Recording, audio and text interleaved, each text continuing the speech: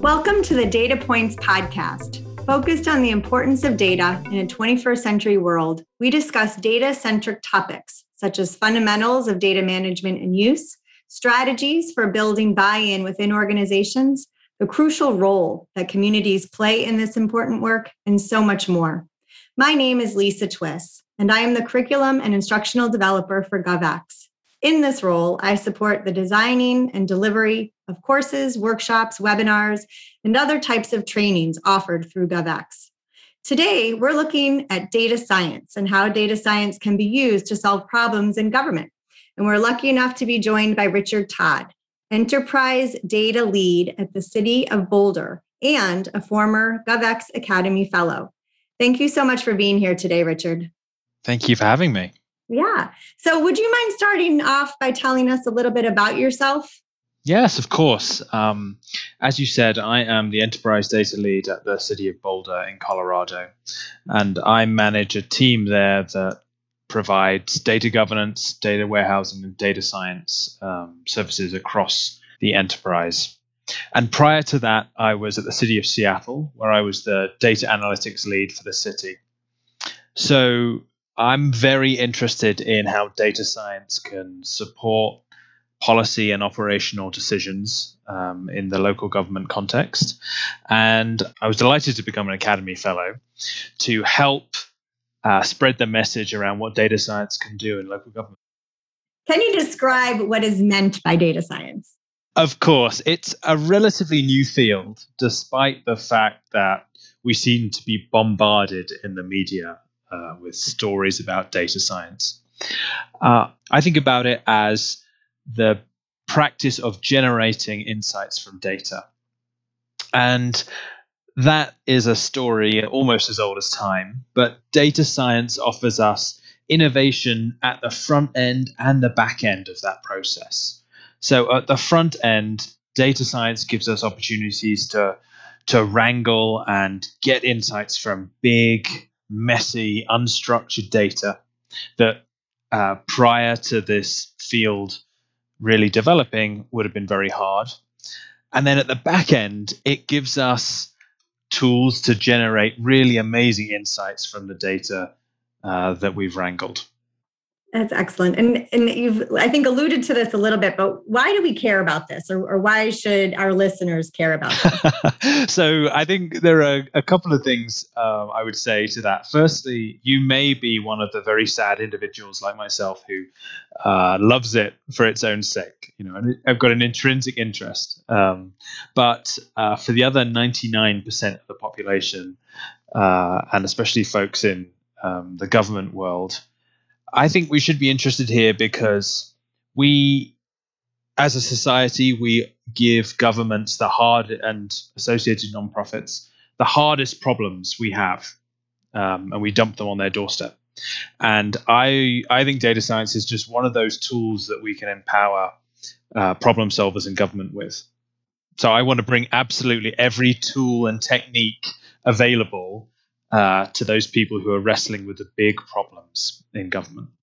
Yeah. And so, as you're saying specifically about government, but is there an argument to say that data science can we find this in other places and in our everyday lives? Yeah, that's a great point. And we're at the stage now where, particularly in the commercial world, data science has permeated almost everything we do.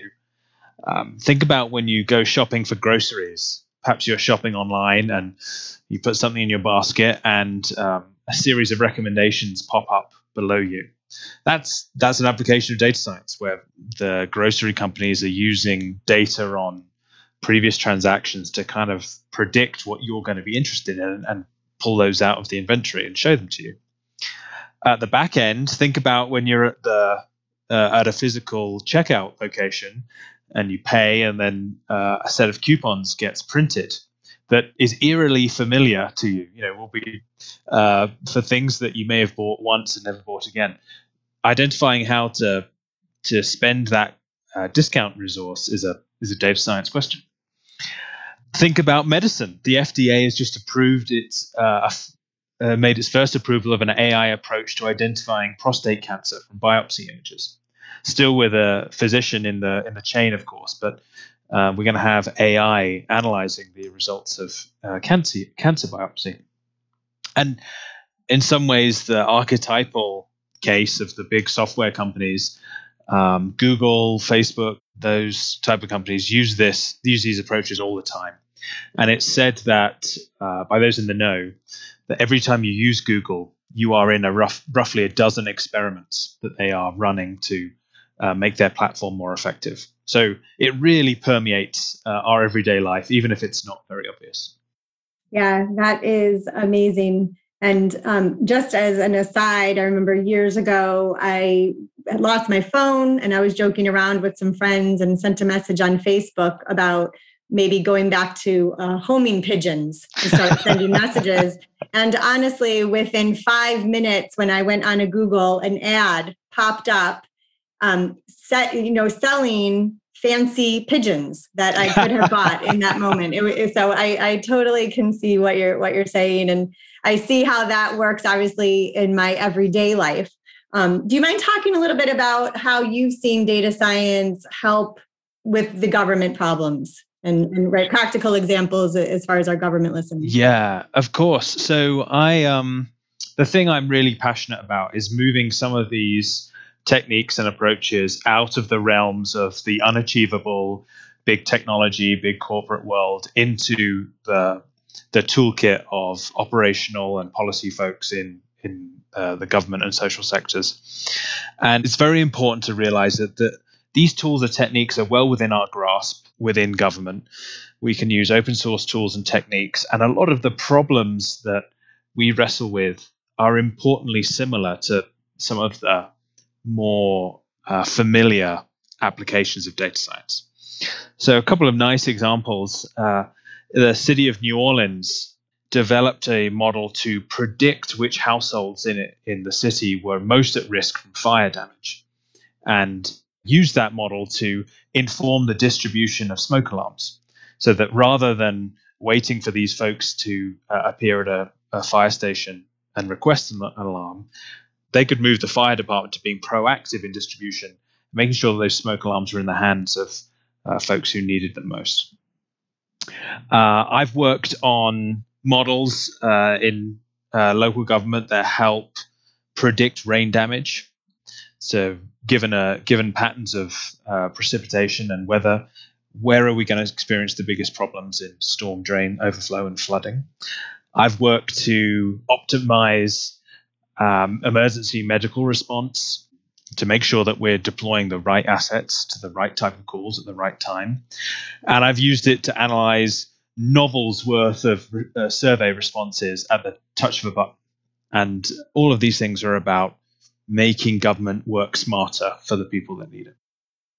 So I know that you are not the only super smart person, right? Who knows the value and the incredible potential with data science.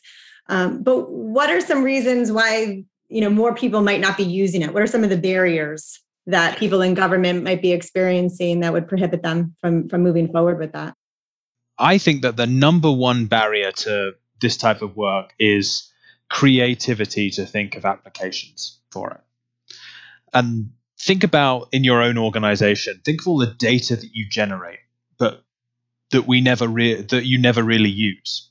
The phrase that we find very powerful in the city of Boulder is, if only we knew what we know. Ostensibly, we collect information and data in lots of different ways, but we very seldom feed that back into the policymaking or the operational process. As I've mentioned previously, there are incredibly powerful tool sets that are free to use, open source. And so I think about this as a failure of my own and people like me to engage problem solvers across government in thinking of great ways to apply these techniques. I think that's the title of your future book right there. If only we know, if only we knew what we know. I love it. A very slim volume. I love it. So it sounds like there, as not surprisingly, a lot of moving parts. And so what I would ask is really, how would we help government employees take that step, right? And to actually use the data. And like you said, there is so much of it that maybe isn't being used. But can you just talk a little bit about how we make sense of it and to put the data science to good use? So I start from the position that impactful data science work is necessarily a collaboration, because my skill sets and the skill sets of folks like me are narrow. They pertain to data. They do not pertain to managing a program or distributing resources to those in need or managing a fire department. And if our data science work is going to be useful, some of those activities need to change. And we certainly can't be the ones to change them. So I start from that position. If you start from that position, then the question is, how do you build that coalition? And the number one barrier I see is in communicating what is possible. I take the onus upon myself and people who do what I do to do a better job of explaining what it is that data science can provide. Too often we get lost in our own source of exciting algorithms and statistical techniques and latest papers. But actually, if we're going to build a coalition, we need to be presenting what we can do in a way that is very approachable. And so I like to think about the world of data science as simply three options, three types of project that we can work with practitioners in government. The first of those is predictive. So taking something about the present or data that we know, data that we have, to infer something about something we don't know. You can imagine the example that I gave previously of the work in New Orleans on risk of fire, death, and injury. We're taking information that we do know. So we know a lot about the demographics of our city, and we know lots about the condition of houses in our city, and we know about which of those factors are likely to be associated with risk of fire, death, and injury. What we need to do is transform that into a household level recommendation about who we should reach out to. So that's what prediction is. The second of these project types is a quite broad church that I call insights. So this is about generating insights from data that is big or messy or unstructured, or perhaps exists in a field that is not easy to access. A good example of this is some work that a private company did to bring new sources of information to 911 dispatchers. So their work analyzes the sound of the call in real time and helps identify whether the caller or someone in the background has breathing patterns associated with cardiac arrest, which is bringing a whole new stream of information online to the dispatcher's fingertips. The third type of project I like to think about is evaluation. So really getting to the bottom of what is working, what has worked, and what will work.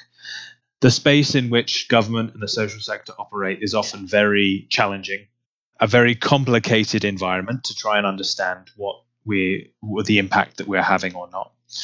And there are tools and techniques that we can use to create mini experiments or perhaps tease apart lots of correlated variables in trying to understand the impact that we're having. So that's the way I think about the world. The real fun comes when you realize that those use cases or those broad project types can be very deeply hidden. So I don't go around asking people, oh, where would prediction be useful in your work? I go around and speak to my colleagues and try and understand the problems that they're facing in their work. And I help them join the dots between those problems and a potential prediction use case. So, for example, when I hear things like, oh, our work is like finding a needle in a haystack, we have a lot of applicants and a very small number of people that we need to interact with. Or perhaps I hear, I wish we could prioritize our work better. Or perhaps I hear, if only we had an early warning system, we're too late to the crisis. All of those are predictive analytic use cases, and we uncover those only by working closely with our colleagues to understand the business need.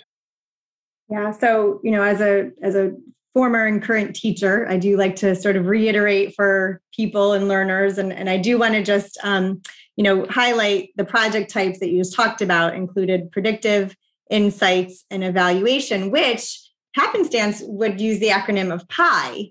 So for our listeners who do want to walk away remembering one thing, then I do love how that really, works, especially around this holiday season when we're talking about desserts. So I think that's great. Yeah, and where I'm from, pie is not a dessert, but we can talk about that another time. We can talk about that in our next podcast. Excellent.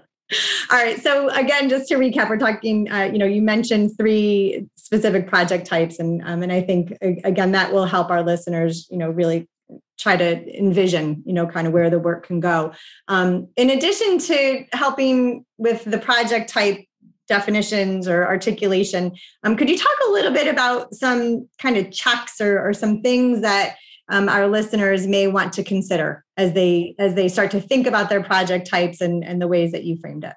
Of course. So what I've described so far is the process by which myself and my colleagues go out into our partner departments or agencies and help source interesting ideas. And there's quite a distance between the interesting idea and the eventual implementation of a project, not least finding the internal resources to deliver the project. But we also think about filtering and testing those ideas in a handful of ways. And the first, as with everything in life, including data science, the first thing we think about is the human element. What is the problem we're trying to solve here? Have we articulated it clearly? Is it well defined? Can we be totally clear on what we're here to do? And that, I think, is a universal piece of advice in government. The second element, again, a very human one, is really zeroing in on who will work differently as a result of the work that we do. And have they bought into this process? We discussed earlier how many agencies, government agencies included, collect and generate enormous amounts of data. And if the goal was simply to analyze that data, then we could be employed for a very, very long time. And we would be totally divorced from impact. So what we try and do is at the upfront of every project is zero in on the change or the decision that we are going to enable and prune away all the extraneous things that may satisfy my intellectual curiosity, but are not going to improve life for the people that rely upon our services. So that's the human side of things. The data side of things is also important. And we have a very simple three-item checklist. Do we have the data? Do we have access to the data? Because the landscape of government services is often fragmented, and different agencies will have different insights into the people that we're trying to serve. So have we done the work up front to make sure that we can access the data that we need to understand the issues that we're wrestling with? The second thing that we think about from a data perspective is scale. Some of the techniques we've talked about so far require a certain scale of data for the statistical tools that we want to use. So often the way we describe this is we want to see hundreds or thousands or more of records associated with this phenomenon. So if we have 20 observations for a given problem, there may be some techniques we can use, but that's very helpful to use up front, to know up front. The third data point that we try and check off is what is the appetite of people around the table to generate more data? And there are ways of, in a very short order and for very low cost, generating very powerful information about the impact of a program, if folks around the table are willing to conduct a small-scale experiment. And one example of that is some work that I led alongside a municipal court, where we were seeking to reduce default rates in parking and traffic tickets. And a simple experiment that we pulled together over a month for zero cost enabled us to robustly test different interventions. And it turned out that a simple set of amendments to the communications we made with residents reduced defaults by 13%. And that's an example of where the willingness of those wonderful folks to try new approaches and to do so in a robust experimental way really enabled us to identify a new solution. Yeah, that's incredible. And it seems like there's just genuine impact when the work is done correctly. And so I think that's great. As we get towards the end of our session here today, let's talk a little bit about what are a few things that you would want to consider as people are starting to move towards this work. Yeah, of course. So a few things come to mind. Firstly, that data science doesn't need to be massive. It doesn't need to be expensive. It doesn't need to be the preserve of huge companies that generate billions of data points every day. We can do this at much smaller scale, a much lower cost, and a much more personalized level. The second thing I'd want folks to consider is the sort of supply and demand of these type of projects. So we've addressed the demand side, how we stoke and stimulate demand for data science from folks wrestling with important problems. But the supply side is important as well. So if you get a lot of great project ideas, then you're going to, of course, need to figure out how to deliver them. And this is where government really has a strong position, I think. There are people in academic institutions who would be excited to partner with governments to wrestle with some of these issues and deploy advanced techniques. There are wonderful folks across government who have really great data skills and perhaps aren't using them every day. Perhaps they're in financial analysis, perhaps they're business analysts, perhaps they are data analysts who don't think of themselves as data scientists. And those folks can be engaged. And we've found in this context that I've worked in, lots of people who are hungry to learn new approaches and to try their hand at new techniques. The third real sweet spot for government, I think, is that we are all on the same team. And there are cities across the country, there are states across the country, there are counties, there are federal agencies who have gone further with their data science program than others, and who delight in making connections with folks who are thinking about this for the first time and can be a really valuable source of advice. I learned almost everything I know today about this subject from wonderful people in New Orleans who were really ahead of the curve. And I took a lot of those lessons to Seattle, and I took lots of those lessons from Seattle to Boulder. So we've talked about the supply side of things. The final element that I'd want people to think about here is for the practitioners themselves, what advice would I give? And three things, I think.